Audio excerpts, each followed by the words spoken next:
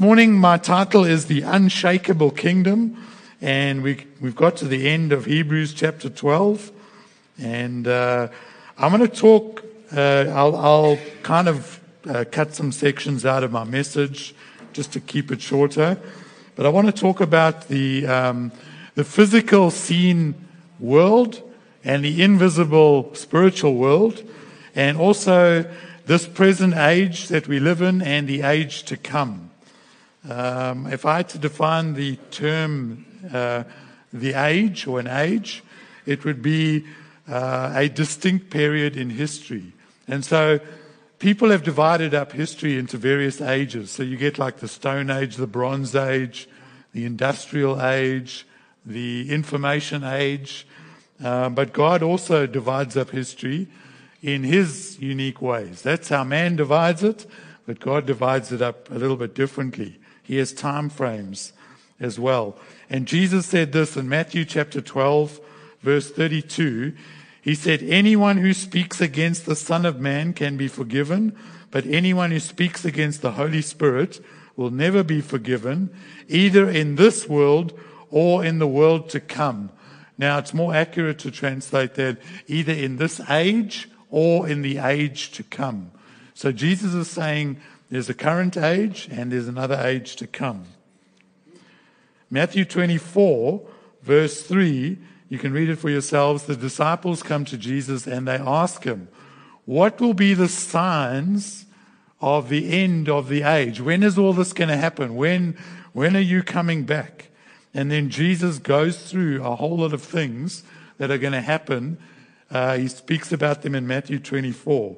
The sign of Jesus' coming and the end of this age. So a couple of things from that. Number one is that this age is the same age. We are living in the same age that the disciples lived in, because as far as I'm aware, Jesus hasn't come back yet. Amen? Unless He has, and none of us went with Him, which would be a tragedy. But so this age, we're living in the same age, and it hasn't come to an end yet, but it is going to come to an end. And it will end, number two, when Jesus returns. That's when this current age is going to end, and then there will be another age that starts after that, another period of time. And the third thing is that there are signs that are going to take place which are going to show us, the closer and closer we get to the end of this age, there will be signs. We will know that it's coming to an end.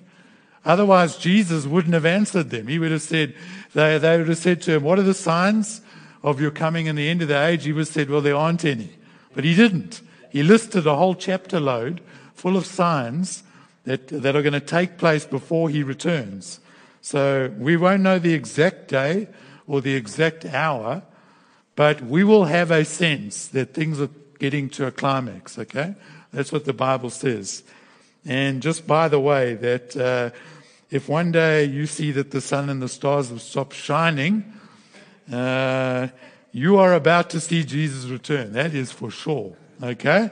So that's one of the last signs that's going to happen. And He's going to come back with blinding light, trumpets, and an army of angels. One of the interesting things to me was that when Joe and I went to Nepal a couple of years ago, we had like a Q&A session thing, just a random ask any question type of thing. And one of the questions that the guys were asking a lot of was about what's going to happen after death. What's life going to be like? And it was very interesting to me, because I hardly ever get asked that or to teach on that anywhere I've ever been. And I wonder if it's because many Christians have this kind of attitude. Well, I'll worry about life here on earth while I'm here, but in the age to come, I'll worry about that when I get there, and not worry about it now. But the Bible has a lot to say about life after death, what's going to happen to us, and I really feel that we should take it seriously. We should be concerned about what's going to happen in the next stage. Anyway, so the passage we're going to cover in Hebrews chapter 12, if you want to turn there, is just the last few verses. Hebrews chapter 12, and we're going to look at probably from verse 25. But what I'm hoping to do is I'm hoping just to paint a picture and give a kind of a reality check to us and look at things that are going on around us in terms of what the Bible says about the world that we live in and the age that we're living in. Paul wrote this to the Corinthian church, 2 Corinthians, just take the verse down. 2 Corinthians chapter 4, verse 17 to 18. Paul said this. And the reason he said this is because this current age, this present age, is coming to an end, okay? And so he says, for our light and momentary troubles are achieving for us an eternal glory that far outweighs them all. So we don't look at the troubles we can see now. Rather, we fix our gaze on things that cannot be seen. For the things we see now will soon be gone. Everything we see here is going to be gone one day. Okay? But the things we cannot see will last forever. Okay? This lectern here is not going to last forever. It may last 100 years, it may even last 1,000 years, but it won't last forever. Eventually, this thing is going to disintegrate. If it doesn't get destroyed when the earth gets destroyed, it'll eventually disintegrate back into whatever atoms it was made of, okay? It's not going to last forever. The things that we see are not permanent. The things that we don't see, those things are permanent. Okay. And so, if we have a look at what's going on in this current age, I think a realistic Christian view of what's going on is that this world is in an absolute mess. It is. If you take massive categories and look at what's going on in the world, the coronavirus pandemic is just the tip of the iceberg of what's going on around the world. Poverty. Current statistics on global poverty show that half the world's population live on less than $5.50 a day. Half the world live on $167 a month. Less. That's a problem. I doubt there's anyone in Australia living in that level of poverty. War.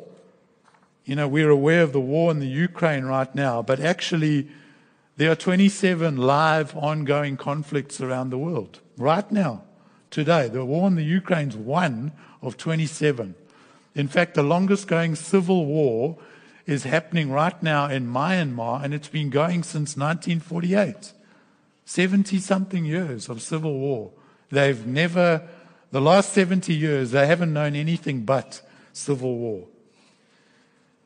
And here's the thing, is that if you added up the cost, the annual cost of all these conflicts around the world, it would come to $14 trillion.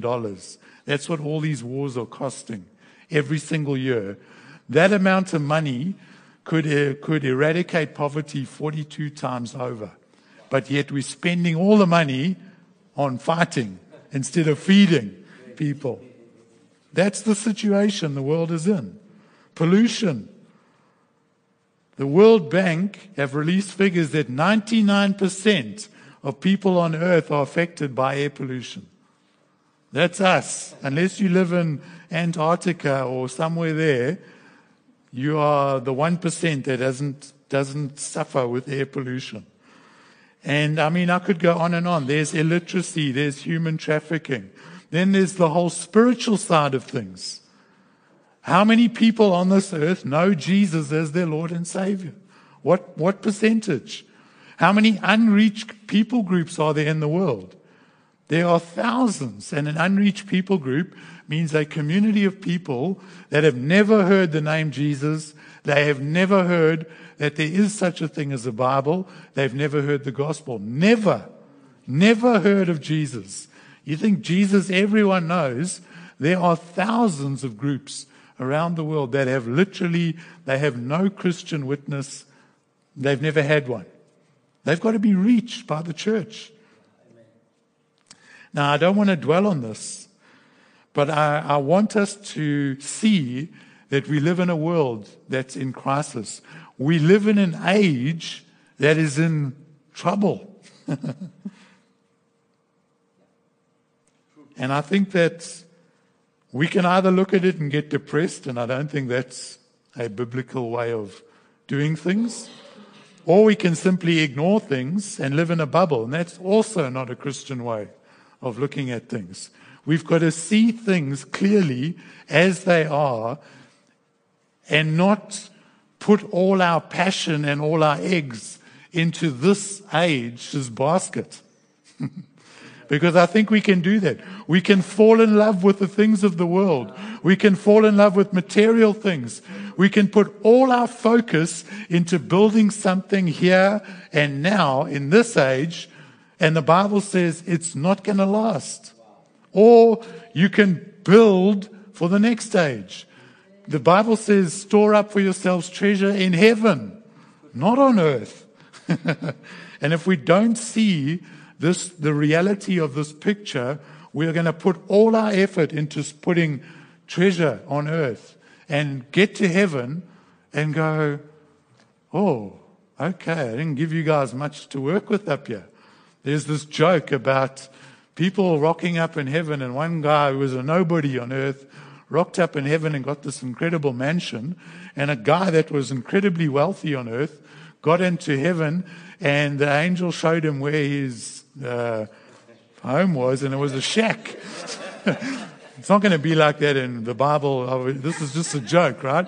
And he went, what happened? That guy got a mansion and this guy, and I get a shack. And the angel said, well, that's all you sent us to work with. How we live here, it makes a difference in eternity. As a Christian, we need to look at what the Bible says about the world we live in. And it says that this world has been corrupted by sin. Yes, it's beautiful. Yes, we can go to amazing places and see incredible sights and have wonderful holidays in that. But the reality is the world that we live in, all of it has been corrupted by sin. God created it good, but sin corrupted it. Romans 8, verse 19 to 21 says this, against its will, all of creation was subjected to God's curse.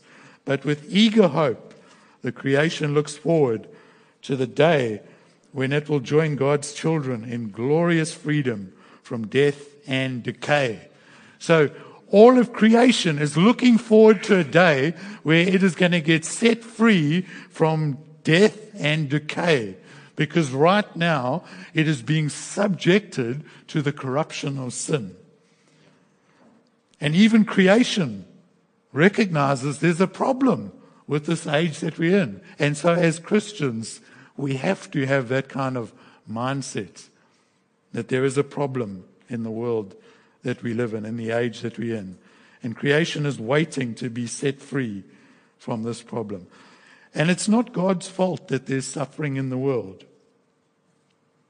You see, it's not God's fault that actually the devil is running the show in this age.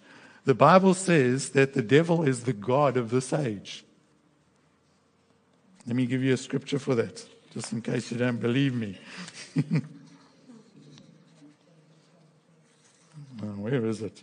2 Corinthians 4, verse 4 says, the god of this age has blinded the minds of unbelievers. So that's not Jesus. That's the devil. He is the god of this age. And it's one of the reasons why when Jesus was tempted by the devil, one of the things the devil did is he took him up on a high mountain. He showed him all the kingdoms of this world, which are people. And he said, I'll give you all of this if you bow down and worship me. And Jesus never got into an argument and said, hey, they're not yours to give. They are his to give. The devil owns all the kingdoms of this world. He is the god of this age, and that's why it's in a mess. You put him in charge, and you've got chaos. Jesus isn't coming back to fix this age. He's coming back to end this age and start a new one where he is going to rule. And it's going to be totally different. Amen. But it's not God's fault that the devil is running the show right now. Because he created mankind and he said to humanity, rule over creation. Subdue the earth. And what happened? They submitted to Satan and gave him the throne. And now he is in charge. Anyway, that's the situation we're in. And so remember that as we look at this verse in Hebrews. Hebrews chapter 12, and we're going to look at verse 25 to 29. It says, be careful that you do not refuse to listen to the one who is speaking.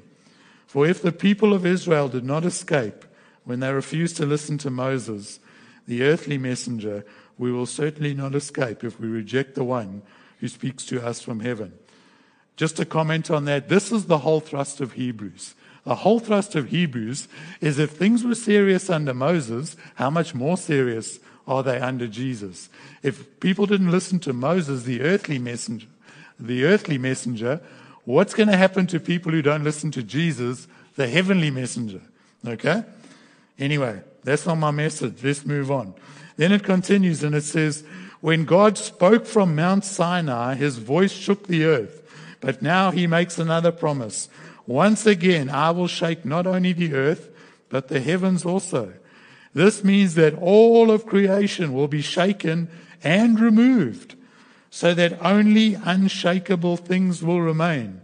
Since we are receiving a kingdom that is unshakable, let us be thankful and please God by worshiping him with holy fear and awe, for our God is a devouring or consuming fire. See, there is a time coming when God is going to shake all things. He prophesied it in Haggai chapter 2 verse 6. You can just write that down. Haggai 2:6. For this is what the Lord of heaven's army says. In just a little while I will again shake the heavens and the earth, the oceans and the dry land. And so what I believe is important for us to believe is to take into account this world and this age is going to be shaken so that only unshakable things will stand. Everything else is going to crumble. And if we put our hope and our energy into things that are going to be shaken, we're going to be disappointed.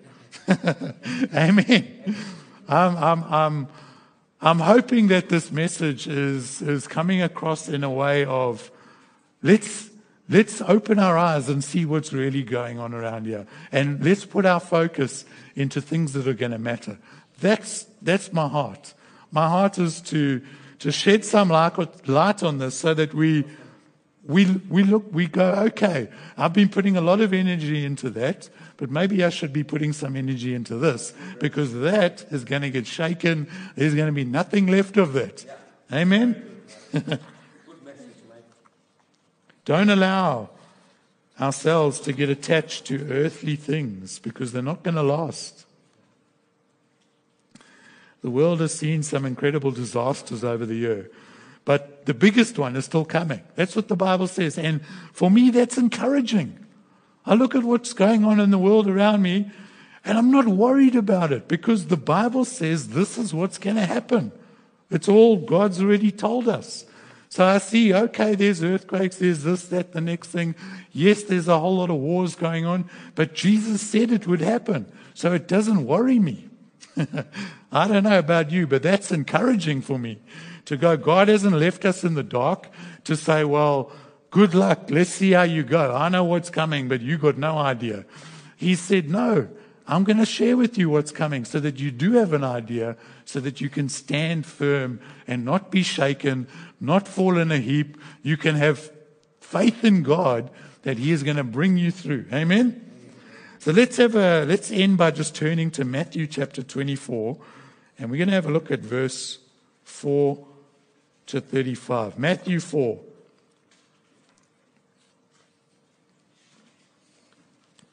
Sorry, Matthew 24, not 4. Matthew 24. I'm I'm just going to make some comments as we go through this. We'll read from verse 1. As Jesus was leaving the temple grounds, his disciples, let me just take a bit of water here. His disciples pointed out to him the various temple buildings. They were impressive buildings. But he responded,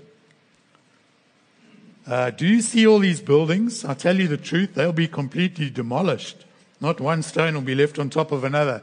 That would have been an absolute shock to the Israelites. I mean, this is the center of their worship. Without the temple, they can't worship God. They can't make sacrifices. They can't do anything. And they're going, oh, Jesus, look at how great these buildings are. He says, listen, they're going to be torn down. There won't be a single stone left on top of the other. Later, Jesus sat on the Mount of Olives. His disciples came to him privately and said, tell us when this will happen. This is concerning to them. What sign will signal your return at the end of the world or the end of the age? What's going to happen? And then Jesus said this. He said, don't let anyone mislead you, for many will come in my name, claiming I am the Messiah, and they will deceive many. One of the greatest signs that we're getting closer and closer to the end is deception. Deception in the church. It's going to increase. And the way we combat that is this. Read it. Get it into you. So you know when something doesn't line up with God's word. If you don't know God's word, you will be an easy target for deception. You believe anything. Verse 6, and you will hear of wars and threats of wars, but don't panic. Yes, these things must take place, but the end won't follow immediately. Nation will go to war against nation, and that word nation is ethnic group, so not just international, but civil wars. Nation will rise against nation, kingdom against kingdom. There will be famines and earthquakes in many parts of the world, but all this is only the first of the birth pains with more to come. And so Jesus is saying this category of events, wars, famines, earthquakes, civil wars, things like that, these are birth pains. What happens with birth pains is when you are expecting a baby, birth pains start happening. They get more and more intense, closer and closer together, the closer it is to giving birth. It's exactly the same with these things. Ever since Jesus, there have been wars, there have been earthquakes, there have been famines. But as we see it increasing more and more and more, we know that it's like the contractions are getting stronger and stronger. It's closer to the end. Okay? That's the first category. The next category is what's going to happen to the church. Then you will be arrested, persecuted, and killed. Praise God. No amens there. You will be you will be hated all over the world because you are my followers. So it's unavoidable. If you've decided to accept Jesus as your Lord and Savior, this is your lot. You cannot escape this.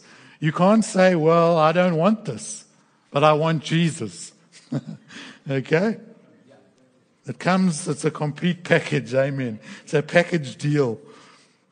And many will turn away from me and betray and hate each other. This is the church.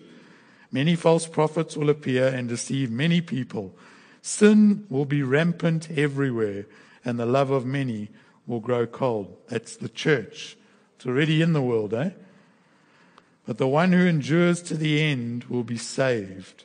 And the good news about the kingdom will be preached throughout the whole world, so that all nations, all people groups will hear it, and then the end will come. What is going to usher in the end? The preaching of the gospel to every people group on earth, every person. The quicker we do that, the quicker the end will come. The longer we take to do that, the longer it will take for Jesus to return. Because it's not Jesus' job to preach the gospel. Amen. He gave us that job when he said, go into all the world. You do it.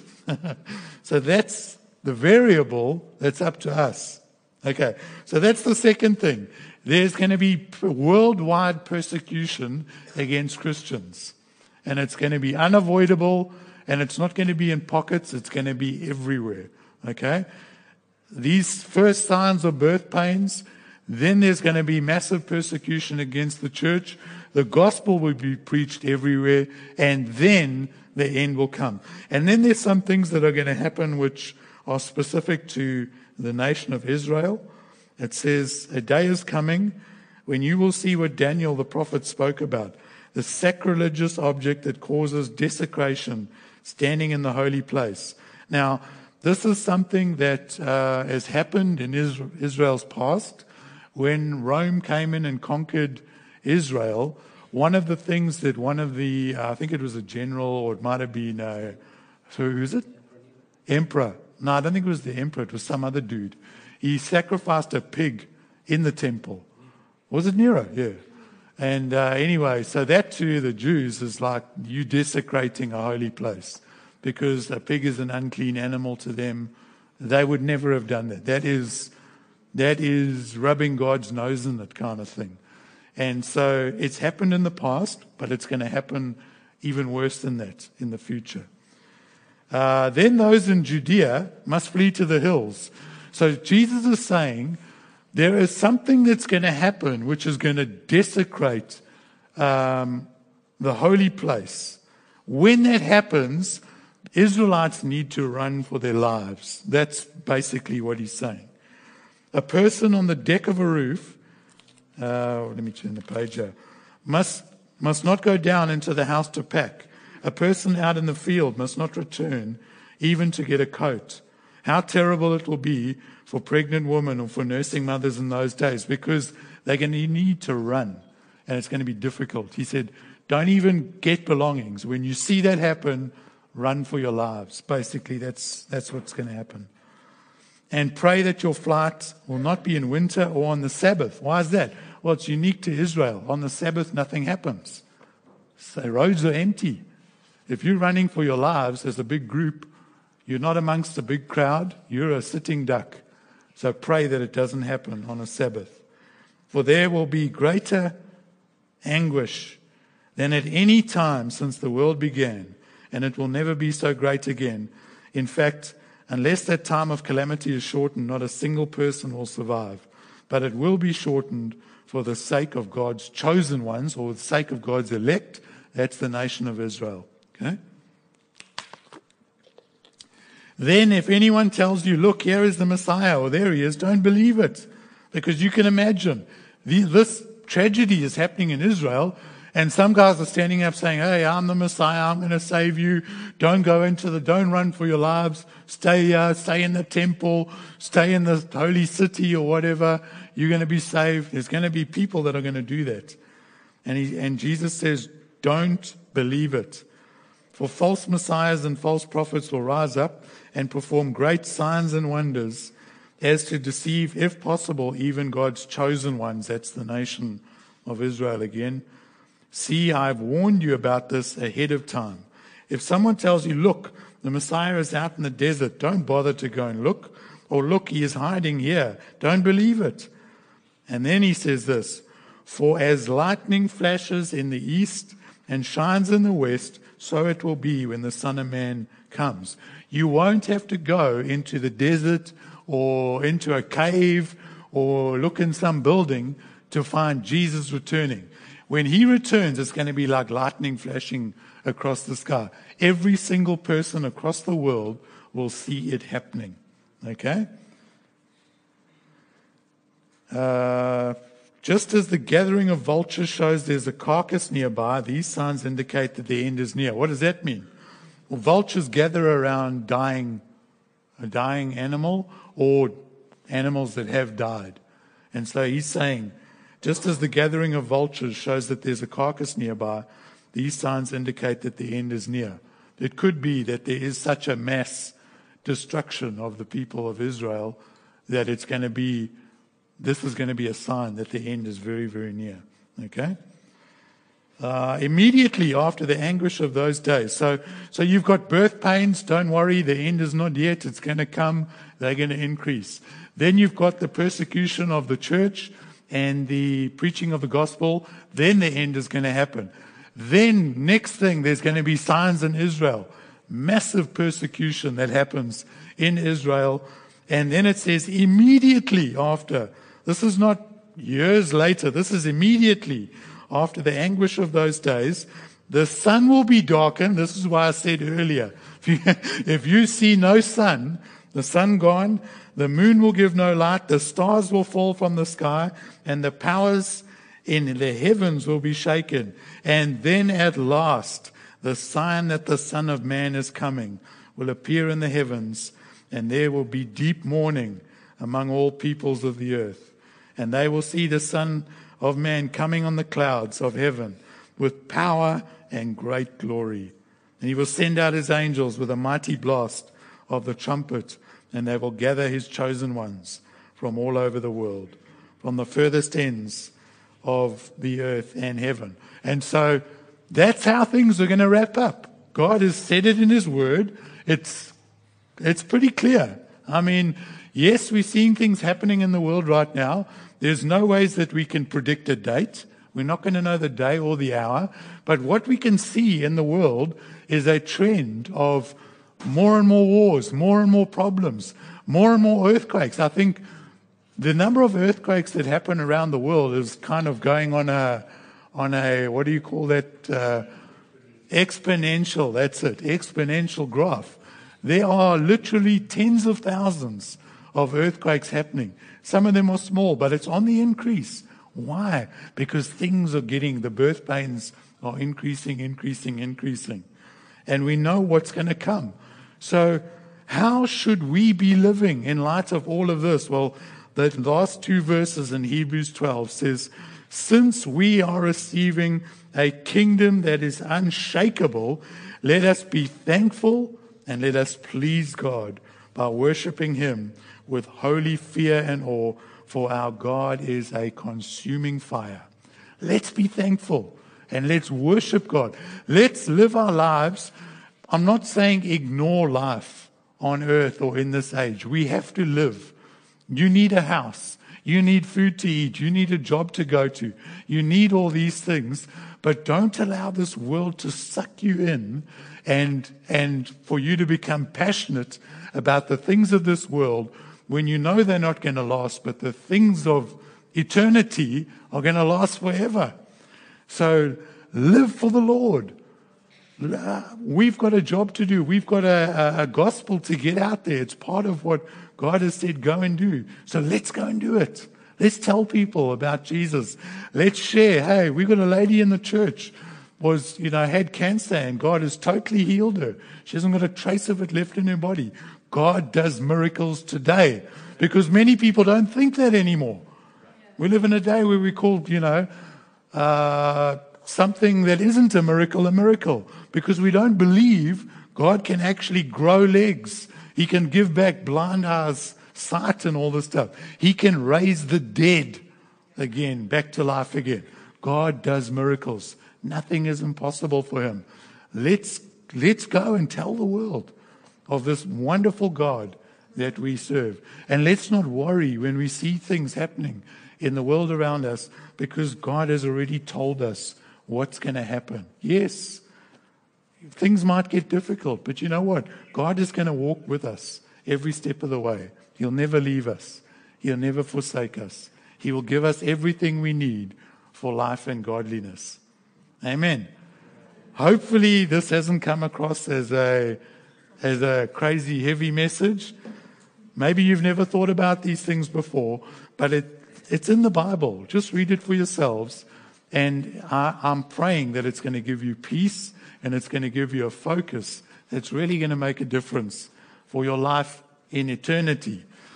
Amen. Let's close in prayer. Thank you, Lord. Thank you, Jesus, for your word. We thank you, Lord, that your word is living and powerful, sharper than a two-edged sword. And Lord, as we've shared some things around your word today, I pray that your word would grip our hearts, that we would look forward to the future with optimism and hope because of you, Lord. Not because we're hoping the world is going to fix itself, not because we're hoping all these problems are going to go away, but because we are hoping for your return.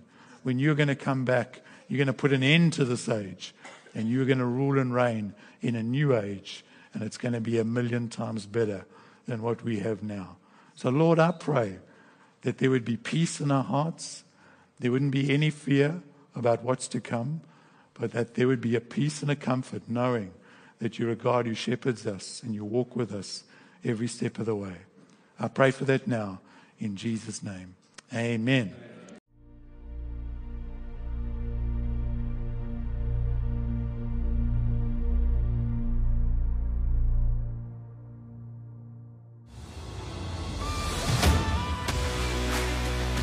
You've been listening to the New Gen Sermon Podcast.